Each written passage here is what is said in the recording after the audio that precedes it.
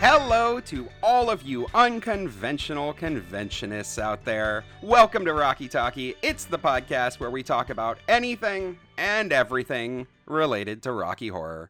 I'm Aaron. I'm Meg. And joining us on air this week, we've got Danny from the JCCP, aka Mix Universe. Hi, Mix. Hi, it's super exciting to be here. All right, Mix, it's super awesome to have you here. Could you tell us a little bit about yourself and your time within the Rocky Horror community? Yeah, so I joined the JCCP in 2011, making this my 11th year doing Rocky Horror. Ooh. And I've been pretty active the whole time. I am now a leader of the JCCP in the form of an arbiter, which is actually more fun than it sounds. I do get to throw parties sometimes.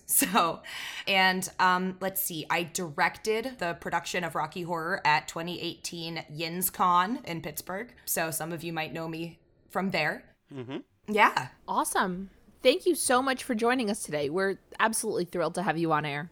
Oh, 100%. So, before we get started with the show, we do the thing. We want to take a moment, ask each other, how was your week? Did you get up to anything fun? And it better not be about Rocky. So, sweetie, what were you up to this week? What was I up to this week, I saw a musical. You were there. And it's not the one that you're about to say. It's the other one. Oh, God. We went and got tickets to a musical that was supposed to be a time travel show. It was like a time loop. It was kind of billed as a Groundhog Day in the 80s kind of thing. Cool. But the time loop had nothing to do with it, and it was really just a bad rendition of Rent, except set in the 80s. It was fun. It was a good time. I enjoyed myself, and I enjoyed myself even more in like the 4.5 hours that Aaron and I spent on our sofa when we got home, just like picking apart this musical. It was so good. Like, it was like a B-movie musical. You know, it was like fun in a bad way. Ooh, that's generous. That's great. And I don't know. I was entertained, and the process of getting to sit at home and like just talk about it for hours and hours was also a lot of fun. So that whole experience was a good time for me, even though the musical maybe itself wasn't quite so. Anyway, it's called Rewind. It's an off-Broadway show, and if you're in the New York City area and you want to talk about a musical for a lot of hours, get tickets. They're $12. Well, or don't. It closes this weekend, so. Well, then don't do that. And sorry. You didn't miss much. It was weird. It was weird. But I want to talk about the other musical that we saw this week. Well, one of the other musicals. We saw like 5 shows this week. It was ridiculous. That's awesome. Yeah, I know. Gotta love living in Manhattan. I was just going to say, that's like the point. Right? Yep.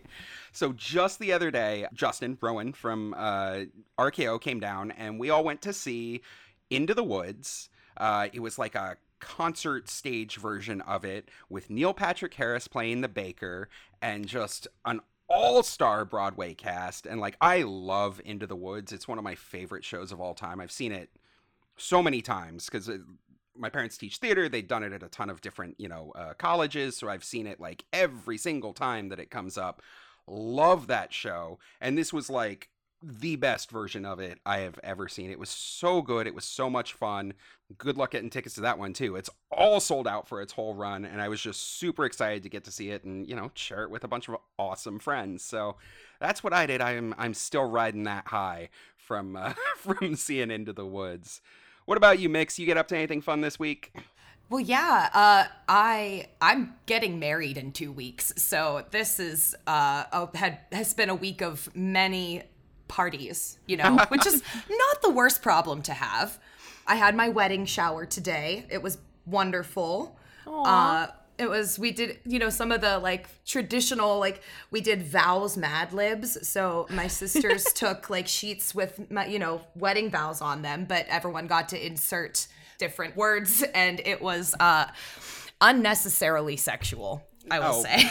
I would imagine so. Yeah, fortunately my grandma didn't make it, so we were good there. But yeah. But it was really fun. We got presents. Love presents. Ooh. Well, congratulations. That's a fucking amazing story. Thank you. At the last RKO Con, actually, Sean, aka Ponyboy, and I won the Marriage Maze game show. Aww. So I feel like that's our like crowning achievement as a couple. It's destined. Yes. I mean, what else are you going to do after that, right? You Right, just have to. exactly. All right, guys. So with that all out of the way, let's dive in to our first segment. It's a global news.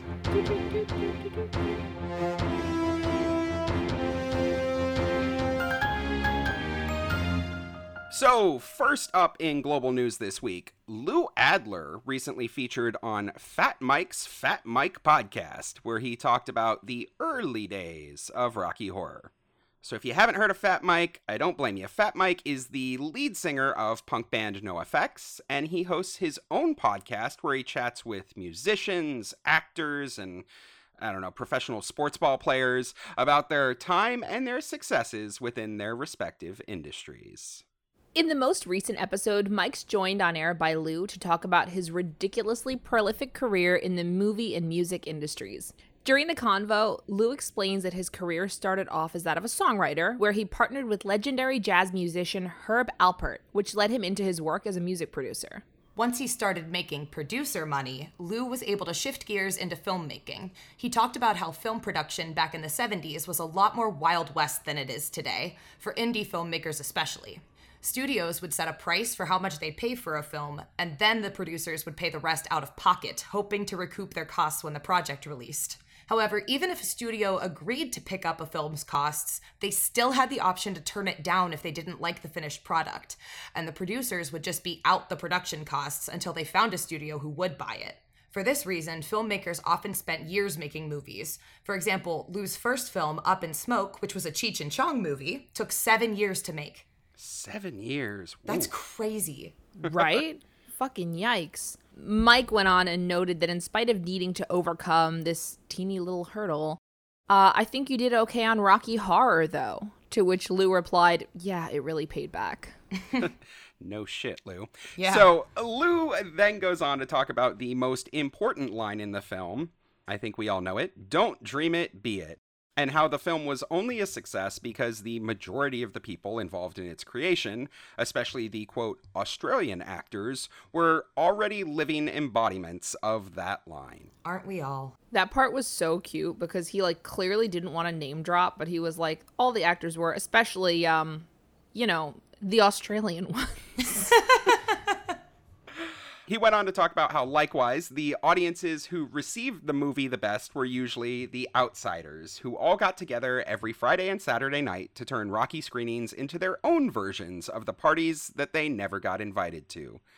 Speak for yourself.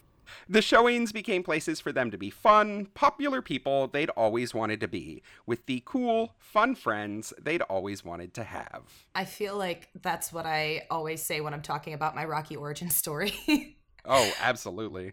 So Lou then told the story of the first Rocky screenings and how the film struggled to find an audience at first, primarily because, quote, we were making this without any idea who we would appeal to. None of us knew. In fact, when Lou first showed the movie to a room full of Fox marketing team members, half of them got up and left during the screening. Oof. Yeah. Yeah, yikes. So Rocky's first time in public was at a theater in Santa Barbara, where it was paired as the second film in a double feature. So once again, after the first movie was over, when Rocky started playing, an overwhelming majority of the audience just got up and left. Such a bummer. Right? I have to imagine that would have been Phantom of the Paradise, right? That's the for thing they were sure. trying to do it with. So I don't know if you just sat through that. No, This was something that he talked about during the interview, actually. He said they didn't know what to pair it with, so it got paired with, he said might have been On Golden Pond. Oh. But that movie didn't come out until 81. Yeah, I no way. looked it up. So, but he said it was something with that flavor where it was like a lot of older people and they had just sat through like some kind of serious movie and then Rocky started happening. So it was a bad pairing and he did make note of that. Oof. Well, no wonder it wasn't that great. Yeah, seriously. So after the screening totally flopped, Lou sat outside on a curb with one of the 20th Century Fox reps, and they were just like dejected and kind of talking about how terribly it had gone. And a group of students came up to them and said, hey, we love the film. So that was like their aha moment where they realized that there was an audience for this movie after all. They just needed to like figure out exactly who it was. And as we've talked about the story before, one of the executives at 20th Century Fox, this is probably Tim Deegan that he's talking about, had the idea to run Rocky Horror as a midnight movie. Tim managed to get it playing in 2 theaters, a cinema in Austin, Texas. I believe is that the River Oaks? I don't know. A cinema in Austin, Texas, and, of course, the 8th Street Playhouse in New York City, both for weekly midnight screenings. Represent. Which I feel like Austin, Texas was a really weird choice for a place to, screen this movie for the first time. Although maybe it's just the theater that was willing to take it, right? Yeah, he said they called around to a lot of theaters, and after it had just done so badly, most of them weren't willing. So these were the 2 that agreed. Wow, that's crazy. So almost immediately, this team begins to notice a pattern, right? Once a week, the 20th Century Fox rep would call the manager at the 8th Street Playhouse, and Lou would call the manager of the Austin Theater to ask about how many tickets had sold to the screening that weekend. The theaters continually reported back pretty mediocre numbers, like 48, 50 people per show, but started noting that it was pretty much the same 48 to 50 people attending every single week.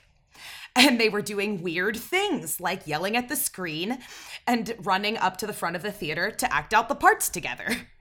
Thus began the start of the hot mess of a show we all know and love to this day. Aww. A beautiful story. Right? So Lou closed out the interview by mentioning that callbacks are still a thing. Who would have thought? And that last time he attended a Rocky showing, quote, maybe 7 to 10 years ago, the callbacks were much more erotic than they were at the start. They're much grittier and less funny than the originals. But they're still funny to the audience. I mean, shit's grittier now, Lou. I'm like personally offended that he doesn't think our callbacks are funny. Right? So before he ended the Rocky portion of the interview, Lou touched on Shocky, stating that the end result of the film was a disappointment. The studio surprised the creative team with a massive budget cut just as they started filming, so they were forced to completely 180 their vision of the movie on the spot. Shock treatment was actually supposed to take place outside and at a theater in Texas, but due to the cuts, the team ended up needing to shoot the entire movie inside of a TV studio. So it became a satire of the studio.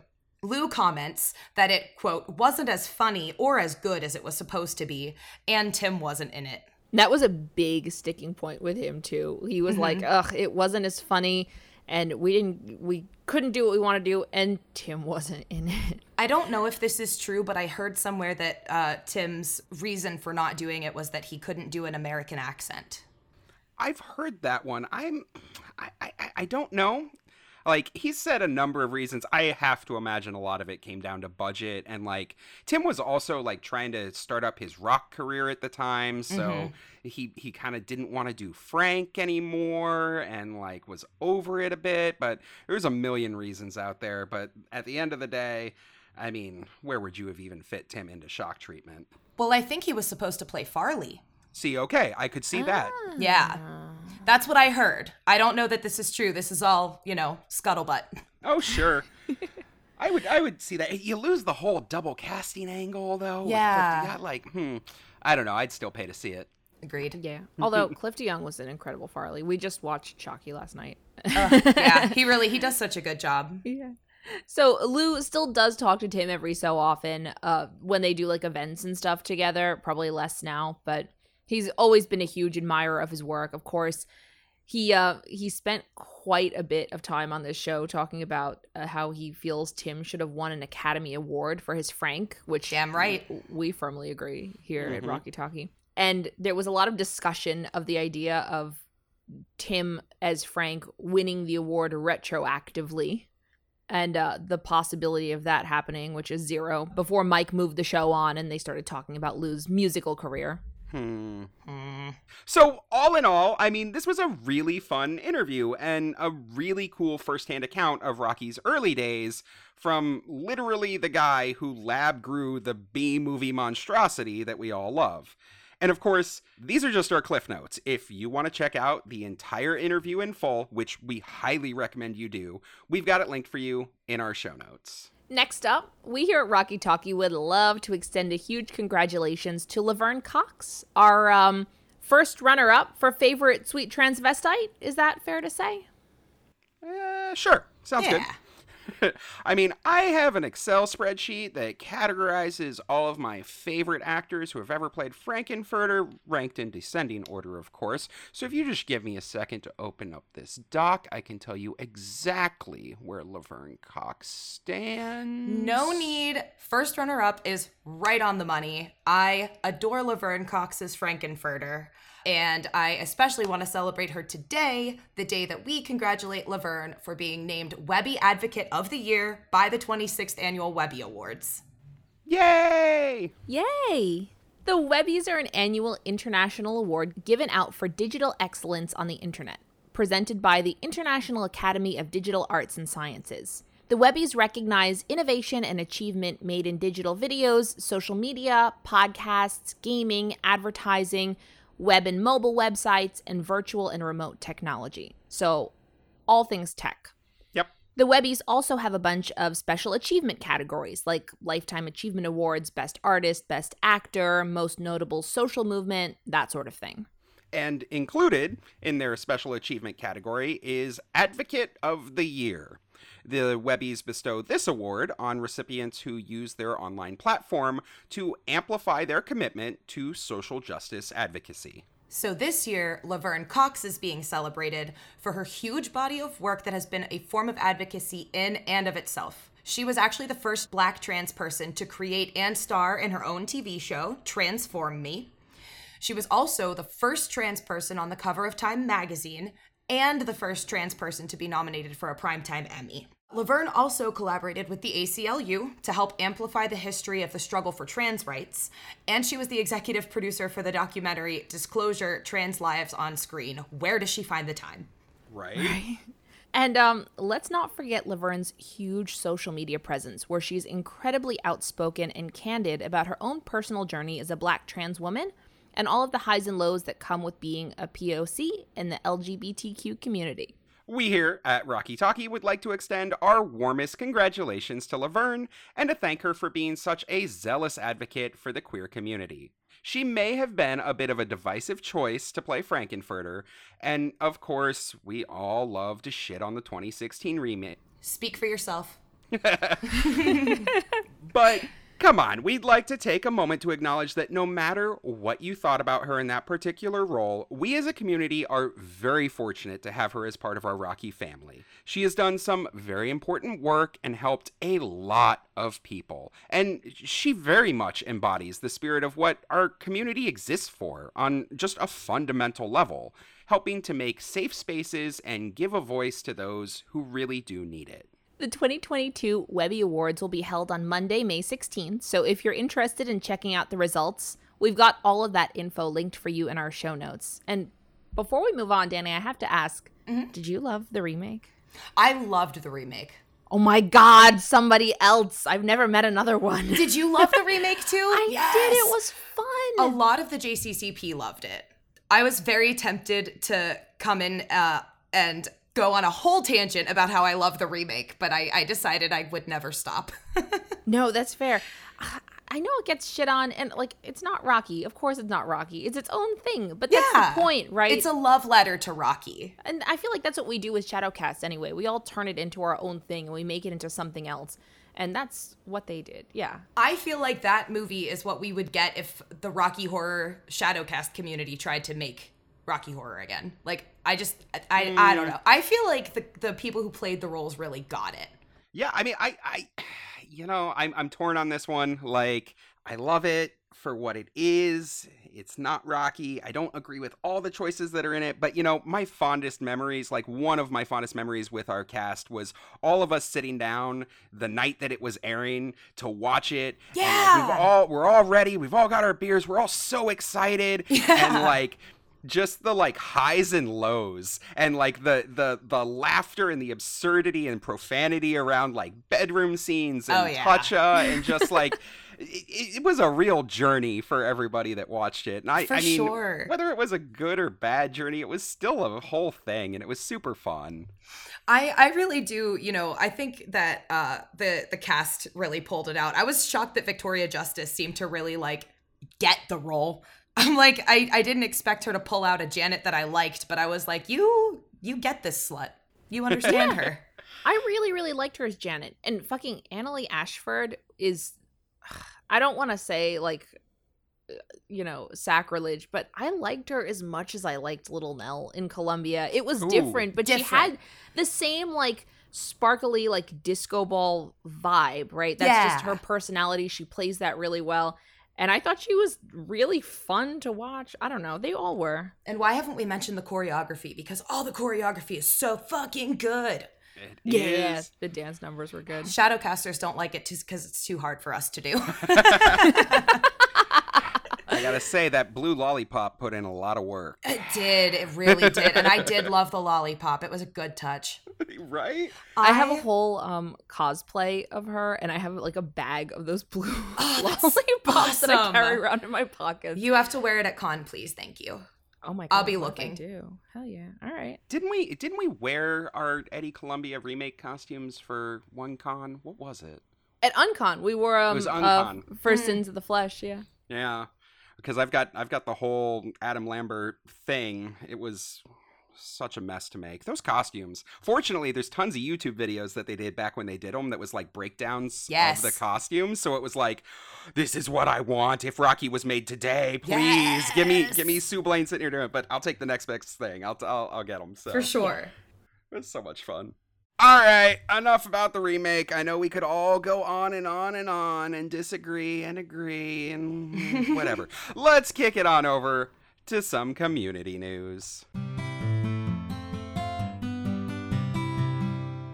Right, so first up, we got another spicy bulletin from the RKO Con 4 runners this week. The photos of the official con enamel pin were released, and they're every bit as gorgeous as we'd hoped. The pins are heart shapes, and they're designed to look like the middle lace-up bit of Frank's sweet transvestite corset with the RKO Con insignia in green lettering. They've got lots of texture to mimic the look of the sequins and the glitter, with the number 4 woven in as part of the corset lacing. So it's actually really clever, and I was very impressed when I saw them. These pins are, of course, designed by the always talented, always awesome Harley Bean, and will be perfect, although not totally screen accurate, additions to any Frank jacket. If you'd like to pick one up, they're currently available for purchase through the ticket link. The same Eventbrite page that you went to buy your early bird con tickets, remember? Remember when you did that? You bought your con tickets already, right? You're going to come party and have an amazing time with us, right? Right? Wrong. Oh. Fuck you. I actually did get my tickets already. I was very impressed with myself. Nice. So anyway, you can get back to that ticket link you already visited by going to rkocon.com/attend and hitting get a ticket. And then if you scroll down, you'll see all the merch that's up for pre-sale, including this adorable pin, which will be available to order until July 31st. All right, got to do that. So, of course, we've got all of that linked for you in our show notes. So go grab yours today. These are awesome, they're hot, and they are gonna go fast. Yes. And with that, guys, I think it's snack time. Snacky time. Snack time. What have we got today? We've got a Mac snack today. Good evening.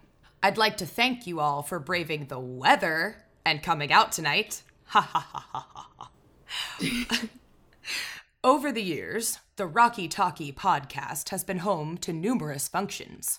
Interviews, for example, our own Christmas pantomime special, John's much lauded presentation of Follow Me on Twitch at Hi John, I'm Dad. But no purpose this podcast has ever served is more important than the one which brings us together this evening. For you, dear listeners, are the designated targets of a deadly assassin, an assassin of youth. A new Shadowcast show destroying our children in alarmingly increasing numbers. Reefer Madness is that show. an unspeakable scourge, the real public enemy #1. Mix, I take it you want to talk about Reefer Madness? Creeping like a communist. Yeah. Reefer Madness, let's do it. It's knocking at our doors, turning all our children into hooligans and whores.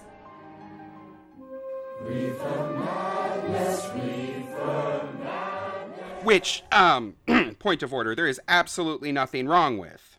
You support child whores? Well, hold on, that is not what I meant. If you are already a hooligan, being a whore isn't all that different. Speak for yourself. He speaks for me. I didn't mean children. Children are our future. Future whores, sure, but... Yeah, no. Let me just stop this right here before this gets any weirder. You guys have talked about Reefer Madness so many times on this show, but you've never done a good old-fashioned snack about it. And I want to fix that right now. In today's Mac Snack, I'm the guest, I decide, and we're doing Reefer. Yeah, amazing. Let me just get the bong. I don't think that's what mix means.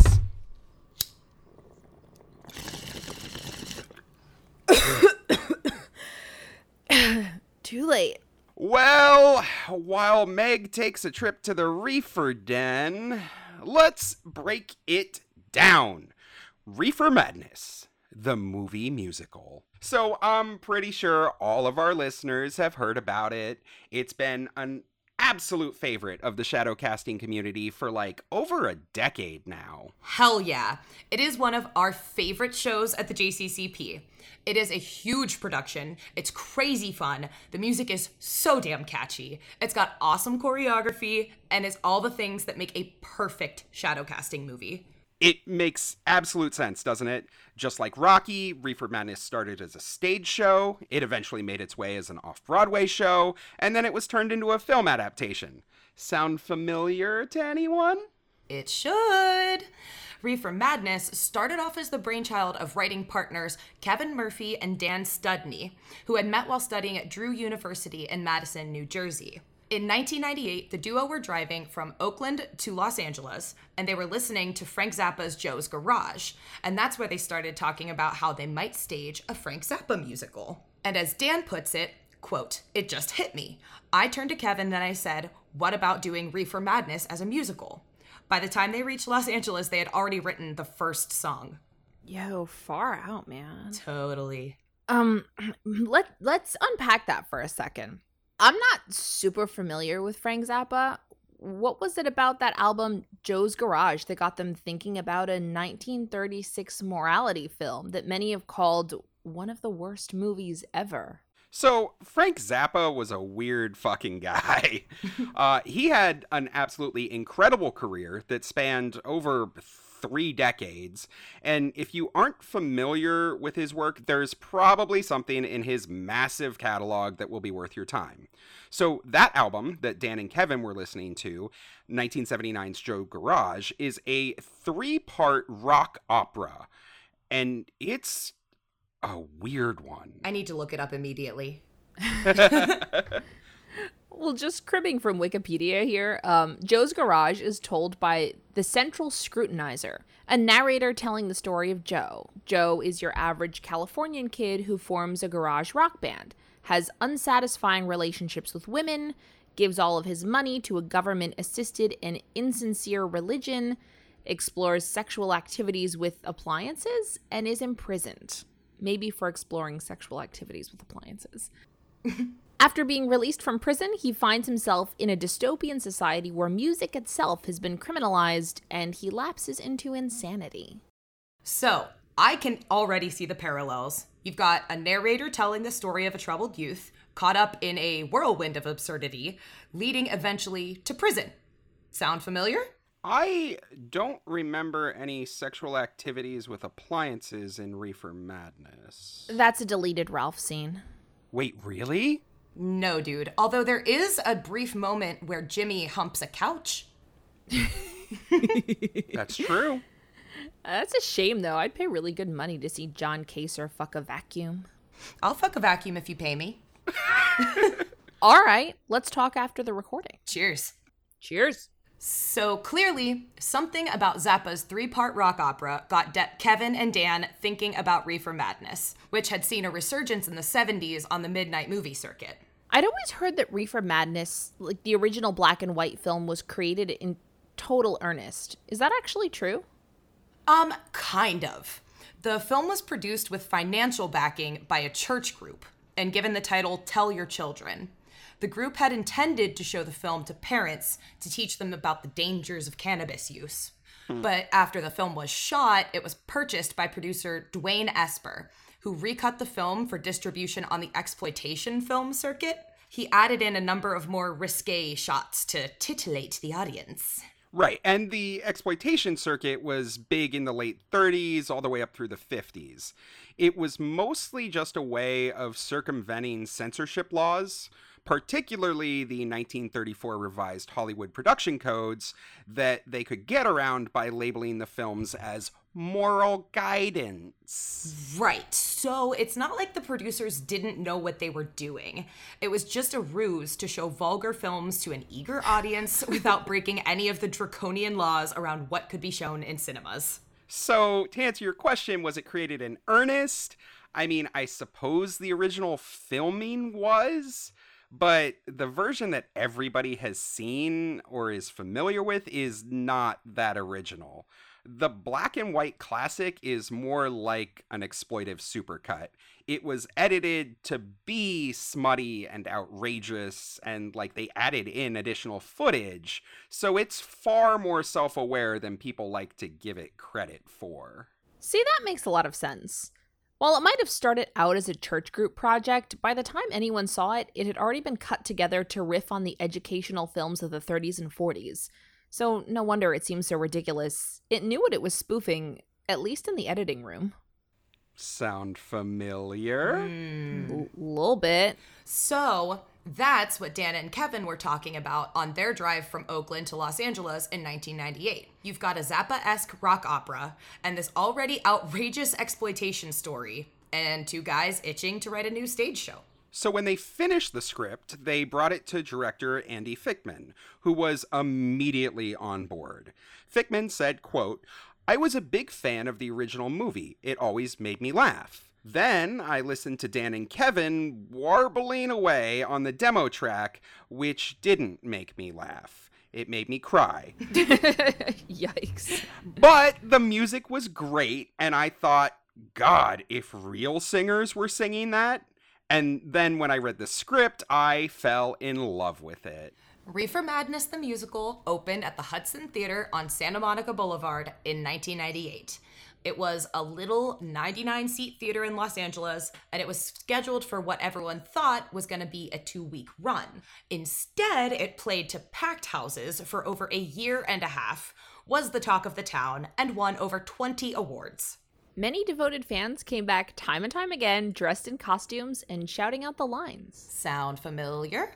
Not even a little.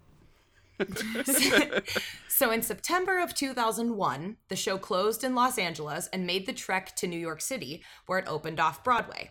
Christian Campbell, Robert Torti, and John Cassier all reprised their roles from the original LA version. That's Jimmy, Jesus, and Ralph, for those of you who aren't intimate with Reefer. Jesus was originally a double role, with Robert Torti also playing Jack, which I think is some fun trivia, and while I'm glad Torti got to play a role in the film, you do lose a little bit of the hilarity from the original stage show where Jack and Jesus were played by the same actor. Although I will say I would be so sad if I didn't get to see Steven Weber's Jack, because it is too good. Oh, absolutely. Right? So, while the New York show only lasted less than a month, somehow, it was for that production that the team discovered a completely unknown actress, fresh out of NYU, to play Mary Lane. You might have heard of her. It's Kristen Bell. I am in love with her. Yo, word. There is, she's amazing. There is actually a short 7-minute supercut from the New York production up on YouTube, including Shakespeare and Little Mary Sunshine, and it is adorable seeing how much of the original staging was maintained in the film adaptation, which I will say makes it really easy to shadow cast because it's like still blocked for the stage. Oh, 100%. And Reefer Madness actually getting turned into a direct-to-TV film was kind of a bit of serendipity. So in 2003, Showtime got a new top network exec named Robert Greenblatt. He spent his first year with Showtime running the network and revamping its lineup. He had hoped to compete with the blockbuster content that was being put out by HBO and all of the other premium cable channels. And he had greenlit Weeds, a Dave Chappelle comedy special, and a whole host of new edgy content. Greenblatt was hoping to compete with the other major pay cable networks by producing less original programming, but doing it better than the competitors. And Reefer Madness seemed like a great fit. Andy Fickman, the original director of Reefer, happily agreed that Greenblatt's new approach to Showtime made it the perfect network to produce the campy musical film adaptation he described as the Rocky Horror Show meets Grease. Yes, pander to me, Daddy. And the rest, as they say, is history. They assembled an absolutely star-studded cast, securing Christian Campbell's sister Neve, one of the biggest names in Hollywood following her breakout success, on shows like Party of Five and films like The Craft and Wild Things. In creating her role for the film, they gender-swapped the role of Mr. Poppy and leaned heavily on her extensive dance training for the Five and Dime Tango. Which is like the most gorgeous part of that movie. Oh, so Holy good. Shit. Yeah. So most of the movie was filmed in Vancouver. Dan Studney recalled a ton of on-set antics, but this has to be one of my favorites. In a 2015 article for Playbill.com, he said, "Ever played that word game Taboo? Well, we did night after night in my hotel room, and let it be known, God forbid, should you play slightly incorrectly, forget to hit the buzzer, or in any way not take the game seriously enough, because Alan Cumming is a taboo Nazi and you will be sorry." Alan Cumming, a Nazi? I don't think that tracks, mein Herr. What? Welcome and bienvenue. Welcome. Oh, right. Cabaret. Yeah. That other little musical. Right. Yeah. Right, yeah, the one Alan Cumming's famous for. There are tons of great stories out there about the film adaptation.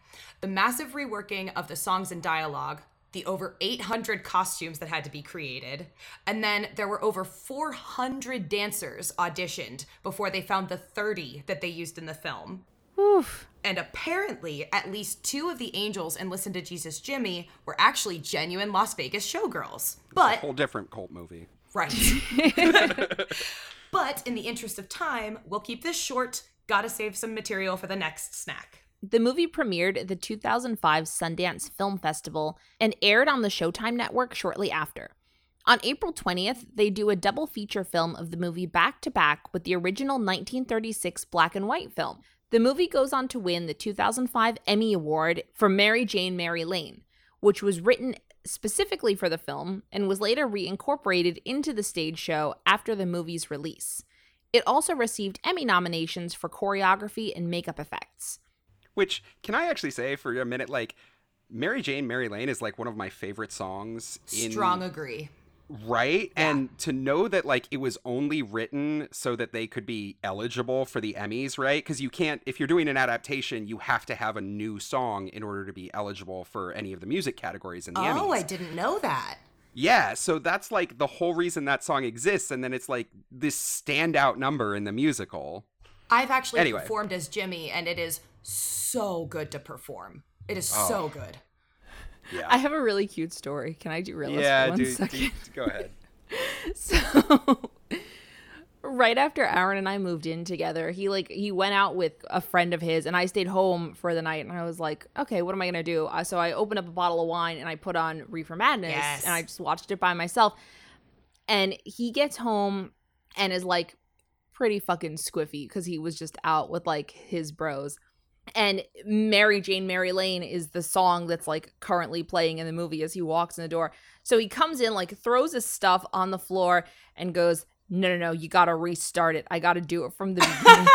So, fun fact, we've talked about this on the show before. Aaron played Jimmy like 10 or 12 years ago in Reefer for a con. Oh, nice. Mhm. Yep. So he like walks in cold, sees this happening, and is like, no, from the top. Oh, then you know. I rewound it, and he just like squiffily stood in front of the TV and shadow cast Jimmy's part perfectly. Perfectly screen accurately. Like the blocking was all there on point from like a decade ago, and he was like, all right, let's keep going. That's amazing. And I think we started it from the beginning and like watched it all the way through. You can't forget that blocking. It's so much it's fun. It's so fun. And it's one of those things you have to rehearse it so much that it just like never leaves your little head. Yeah. Right? That and the truth. It's just like I will never get that blocking out of my head. Same. It's 5 and Dime for me, actually. That's the one that I could do in my sleep.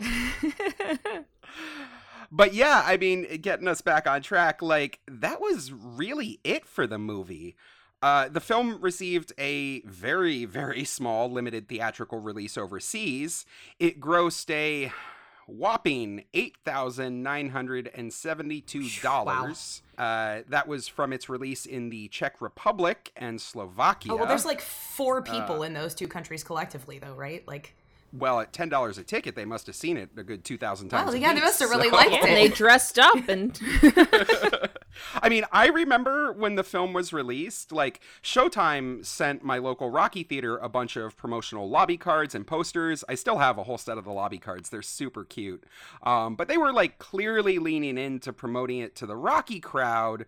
But, like, that was the last I heard of it for the better part of a decade before it came up and, like, we wanted to shadowcast it for a con. And that was, even 10 years, back at this point. So I didn't hear a lot about it. But then the shadow casting community got its dirty little mitts on it. So when did Yins at JCCP first start shadow casting Reefer? What was that like to take on a whole new movie for all intents and purposes? Probably far, far more complicated than just shadow casting Rocky Horror for the millionth time, right? Right. So obviously, I probably don't need to mention that it was a big undertaking for us. I imagine that maybe a professional theater company would have less trouble with that, with adapting a movie. But we in the Rocky Horror Shadowcast community are not professionals necessarily. We're just little gays trying to do our best. And so, so I think there was a lot of discourse in the cast about whether or not we could even pull it off. Oh, sure. There were matters not only of choreography, which is really daunting if you look at it and have no dance training whatsoever. Yeah. And there's, the issue of props. There's the issue of there are, I believe, something to the, this is not counting like all of the different like dancers as different characters, but I think there's something to the tune of like 30 named or at least featured speaking characters in the show. So it was daunting is the word I'm going to use. But in 2012, the JCCP's home theater lost the rights to do Rocky Horror because copyright laws changed to where it was no longer legal to screen the movie using a DVD. It had to be either 35 millimeter projection, of which there are very few copies of Rocky Horror, or digital projection, which one of those projectors cost at the time something around $300,000, which our little nonprofit theater could not by any means afford. So there we were, a cast without Rocky Horror. What to do? We went around, we shadow casted Clue, we shadow casted Cry Baby, we shadow casted Grease, we did a little sing-along, we did the musical numbers. And then somebody said, you know what, guys, this is the time. And I believe the theater reached out to us and was like, do you guys want to do Reefer Madness? Now, I wasn't as involved in cast leadership at the time, and I didn't do my homework. So some of my details are a little bit fuzzy, but if I'm remembering this correctly, we essentially got word from the theater, hey, we would like to do this for 4/20. And I believe at the time it was like beginning mid-March. Oh, shit. Ooh, okay. Right. So we actually put together our first production of Reefer Madness in 3 weeks. Oh my God. Holy crap. Yeah. So I was not technically one of the directors. We put together a directing team of 3 and then a dance team of 2, one of whom was me. So I was on, the dance captain side. I think they called me co-dance captain. So Sure. it took Yeah. 5 of us to stick this show together. And it was, I have to be honest, it felt like a little bit of a nightmare, but then we got up on the stage and we were like, wow, we know the steps to this. This is crazy. I remember I was living at home at the time and I didn't have, space in the house. So I invited everyone over and we rehearsed in my mom's garage because that was where we had the space. Honestly, in our 3-week rehearsal process, I think we put together a damn good show. Actually, some of it might still exist on YouTube. Yeah. Shit. I don't know if we have the Ruby. production value there that we do now, but it was impressive given the amount of time we had. And I think at the time our cast was maybe 15 people big. Oh, that's crazy. Yeah. Wow. It must have been so cool to see that come together after fucking 3 weeks of rehearsal for something like that. Right? Jesus. Professional people doing a stage show with dance training rehearse for so much longer than that. Absolutely. I literally lost a lot of weight in that time period just because of all the physical activity I was doing. Yeah. I remember that year I had, and of course our cast was stretched so thin, I had 11 costume changes that year. Oh, shit. Yeah, sometimes back and forth into the same costume, right? Because I was yeah. Joan of Arc and she shows up 3 times for, 4 minutes each. Man, good for you. That sounds bananas, but shit, I bet it was really cool at the end. Oh, it was so cool. Honestly, and I was very, very proud of us. It's the kind of strength that has brought us to feeling like we really can kind of do pretty much whatever we want if we decide to do it. In the years since, we started doing Reefer Madness, one of the biggest struggles has been, keeping the institutional knowledge. Because as I mentioned, I was not technically on the directing team that first year. And I believe the second year, I was also just, dance captain. So I didn't necessarily I wasn't in the room for the blocking discussions and that kind of stuff, right? Mm-hmm. So when I did take over as sort of a full-on director, none of the folks who had directed it before, were able to step up at the time. So it was me and somebody brand new, and definitely one of the lessons I learned that year was to keep copious amounts of notes, because while we do Reefer Madness regularly, it's only once a year. Right. And I myself have never had somebody direct. I'm the only person who's directed Reefer Madness more than once. Other than, I believe those first 2 years were the same people. And then since then, it's just been me.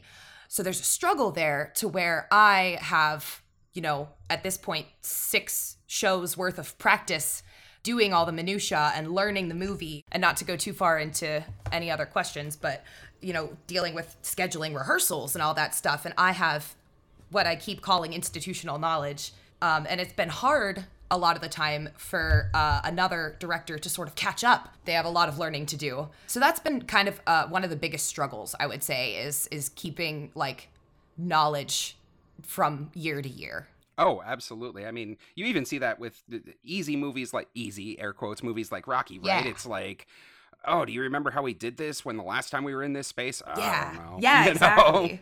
So, yeah, I mean, you've got all that institutional knowledge. You've got to keep it going. It's such a dance-heavy show. And, you're dealing with triple the number of performers of something like Rocky. How do you evolve that into what you guys are doing now? What are the logistics like for blocking all that? Do you break down the scenes to rehearse with small groups? I mean, there's the huge dance numbers, so you've got to still get them together somehow, in some way. How does all that go? Yeah, so it's really rough. We have sort of tried different things throughout the years. A lot of the time, Facebook group is sort of the way to go. We have to make sure to make a separate one from our normal Rocky Facebook group because, information gets so difficult to find. In the past, we have, sort of scheduled all the rehearsals right there up front. And that actually doesn't work out as well as you might think because for some reason, people don't necessarily know what their work schedule is going to be like a month from now. Rude. I know. And so, things like that, it turned out that planning them in advance actually turned out with fewer people being able to make it than I would ever have thought. So this past year, we did a lot of the bigger rehearsals were scheduled. We scheduled 1 tech rehearsal and 1 dress rehearsal. So that is the grand total of times that we were able to rehearse in our space with all of our humans, was 2 times. Sure. And then you do one-on-ones? We do a lot of one-on-ones. So something that has been a little bit of a frustration in years past is that because we have to adapt so much of the movie for reasons like that dance move is way too hard, or there's no shot of what's happening with this dancer in this moment. There's a lot more teaching from director to cast member involved in Reefer Madness than there is in Rocky Horror, because in Rocky Horror, everything's more or less very simple. You see it every week, however often you do your show. And, you know, people have a little bit more of an opportunity to watch the movie on their own, and you can learn that way. Mm-hmm. But Reefer Madness is much more difficult to learn that way, especially if you're not one of the principal characters that the camera's always on. So something that I sort of did this year was I focused more of the director attention on the dancers and folks who weren't necessarily going to be on the screen, or folks whose, you know, shtick was not represented on the screen. It was like a gag. And I have to say the people in our principal roles really, really pulled it out. They were very much able to sort of get on the director's level and work it out a little bit more or less on their own, to where there were just small questions at the rehearsals for those. I mean, that's great, right? Like, that's so much of the crazy energy that is Reefer comes from, like, having the 20 people on stage that are doing the choreography and stuff. And, like, really, that sounds like the tough part, to, like, you know, break that down and be like, well, no, you don't see them do that, but this is what it is. And right. I can't teach that to you without you being there in the room. Right, for sure. It's very logistically difficult when everyone's, you know, an adult and none of us are getting paid for this. Mm-hmm. That, you know, with the dancers specifically this year, we used Facebook group chats, which I think never again. It was kind of a nightmare. But it was the best thing we could think of, you know, to make sure that the people who needed information were getting it, but we weren't clogging the whole group page, all 41 members of it, you know, needing to know about this one rehearsal that 5 people need to be at. Absolutely. It's striking that balance, right? Right. So I don't know what we're going to do next year. We're talking about maybe Discord, because it's very thread friendly. Mm-hmm. We recently swapped over to Discord, and I gotta say, it sounds like it would be really good for those purposes. Mm-hmm. Right? I've really liked it for individual shows and talking to individual. This is off track, but it's been really nice, because, like, we have channels for every show, so the main threads are all, you know, whatever, but nobody has to be clogged up with, right, I need a Janet dress for the show on the 12th, you know, kind of stuff. Yeah. And the other part of, I think, the logistics is very much making references for people to look at. So I made 123 blocking scripts. Oh my God. Wow. Yeah, and I've been working on them for many years, but this year I think I might have actually had some that I can not have to change next year. I went into Photoshop, I drew our stage, I drew little circles where all the people should be, I named the dancers. I love that. I named all the people in Listen to Jesus Jimmy were all named feminine versions of angel names. Fun fact, there are no women angels. Oh. Really? Yes, really. It's terrible. I went all out with it. But making those references, you know, it really, really cuts down on the time commitment of just answering small questions. Because those small questions, they need to be answered, but sometimes I'm tired. And is that some of the stuff that you guys are repurposing for RKOCon this year? I know that Reefer's happening at RKOCon, so... Yes. I am very, very excited. I am nervous about adapting it to a new stage, because our stage, anybody who has seen the JCCP would know, but obviously if you haven't, there's 2 large wooden boxes. They're like chest height on my 5'3" self. And we use them as, you know, the tank for Rocky and all that stuff. We use them heavily in our production of Reefer. So it's going to be really fun and challenging for I think me specifically, having so much of this like baked into my brain, making the changes necessary to move it to a new space. I cannot fucking wait to see it. I know Meg and I are talking about putting in for Please it. Do. Absolutely. It's going to be so much fun. I love Reefer Madness, and it's seeing what the shadowcasting community does with it, and just it really, you know, if you were ever impressed by Rocky, oh boy, do we have a show for you. Yes. And just pivoting a little bit, Mix, can we talk for a moment about the marketing side of things? I know that Rocky kind of sells itself because it's an institution and it's a relatively well-known pop culture phenomenon, but Reefer is a 2005 made-for-TV musical.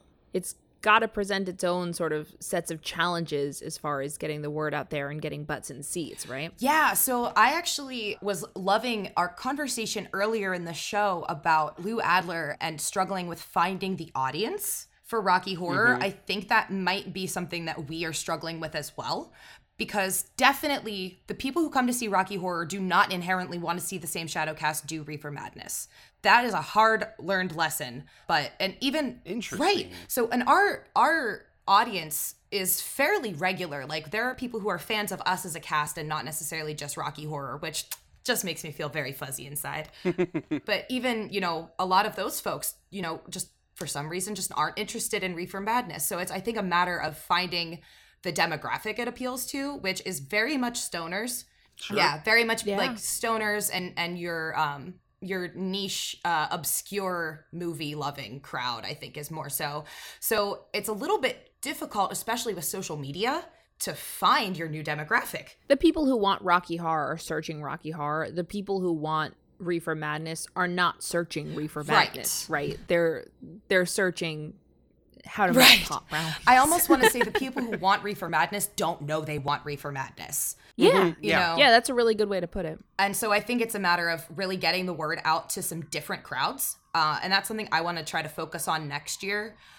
Marketing is not my personal strong suit, but I've also said that Rocky helped me develop my life skills. So here's a new one. We've had that too with, some of the weirder Rocky shows that we've done that our average cinema going crowd isn't gonna like jump at. It's like, do we do Facebook or Instagram targeted ads? Do we like promote it in college, kind of newsletters and things? It's weird finding that demographic that's interested in your thing, Right, absolutely. And it's been a struggle. We never really have a very big crowd for Reefer Madness, admittedly. It's been getting better. The first couple years it was really like 20 people. Ooh. But now we're creeping up, much closer to 50. And again, it's that 48, 50 people who are like really into it. Well, hey, if it's good enough for Lou Adler. Mm-hmm. Exactly. I would flyer head shops. If I were doing this, I would put flyers in head shops. Ooh, that's smart. Absolutely. I'm gonna write that down. Thank you. Head shops always have that little like that thing by the door, right? That's just got piles of flyers on it for like crummy little bands and things. They already are in that market of like, as long as you make it colorful and splashy, and I don't know, probably have boobs on it. Hang one on the telephone pole outside the medical dispensary. Oh yeah. Ooh, yeah, that's a whole avenue, right? As a lot of places are, legalizing and opening up. You've got all these shops that are literally selling the thing that you want to talk about. Yes. So, and if one of your states out there isn't quite on the legal bandwagon yet, maybe you hit up your local guy. He's walking around all these places selling his wares, throwing some extra flyers. There you Who go. knows? Well, you heard it here first, folks. When danger's near, exploit their fear. The ends will justify the means. As long as the ends are putting on a Reefer Madness Shadowcast. Yeah, that is not at all what I said. And that's our show. We want to thank Mix for being awesome and joining us on air this week. And Mix, before we head out today, I gotta ask, is there anything that you or your cast are working on that we'd like to plug on the show? What should we tell the listeners about? If you are jealous that you weren't able to come and see our production of Reefer Madness this year, fear not, because the JCCP, through RHPS Live, will be screening a recording of our most recent production of Reefer Madness. That is May 22nd at rhpslive.com. I cannot fucking wait! I'm so excited to show you all! Oh, yes. I loved getting to do the last one, to broadcast the last one that you guys did, and I'm so here for it again. It was one of the biggest turnouts we've had on the site, and I can't wait for everybody to get to see it again. It was such a breath of fresh air during the quarantine times. Indeed. And you said you're doing something else too, right? So I am on the planning committee for this year's Pittsburgh Pride Revolution. And we are going to be actually doing a virtual show this year. So if you want to tune into that, find Pittsburgh Pride Revolution on Facebook and go ahead and follow the page so that you can be updated the moment that we have an official date for that event. Gonna have to check that out. Yeah, that sounds like a great time. We can't wait to see. I'm hyped. And thank you so much for having me. And as always, we'd like to thank our writer Jacob and our editor Aaron from Tennessee. We appreciate all your work. If anyone has a question they'd like us to answer on air for our Ask a Question segment, or maybe some community news they'd like us to talk about, or just a cool story to share with the community, we'd love to include it in our show. Just go to our website, that's rockytalkypodcast.com, and fill out the contact form to tell us all about it. If you're enjoying Rocky Talkie, please help us out by rating, reviewing, and subscribing to the show. It really does help make the podcast more accessible to newer listeners, which helps us to grow the show. And if you want even more Rocky Talkie content, check out the show on Facebook, YouTube, Instagram, and TikTok, all at Rocky Talkie Podcast. We'll talk to you next week. Bye! Bye! Bye-bye!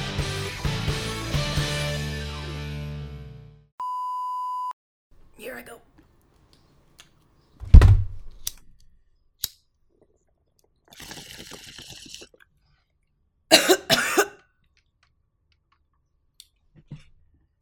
I actually choked on water there. Sounded awesome. I didn't even take a real hit. Sorry, you can. Method acting. Yeah, right though? Lost the rights to Rocky Horror. Fox. Vroom, vroom. Yep. God, that guy's dick is so big. I know, it's so big. I can tell from here. He's always riding around here, and I'm like, this is a suburb. Please get on the highway. Like, seriously. He has to let all his neighbors know. Yeah. He has the biggest dick of all. oh, we know. We've seen it. You heard it here first, folks. When danger nears, exploit their fears. Can you retake that with the correct line? Thanks. What is it? Yeah. When danger's near, exploit their fear. I know. Well,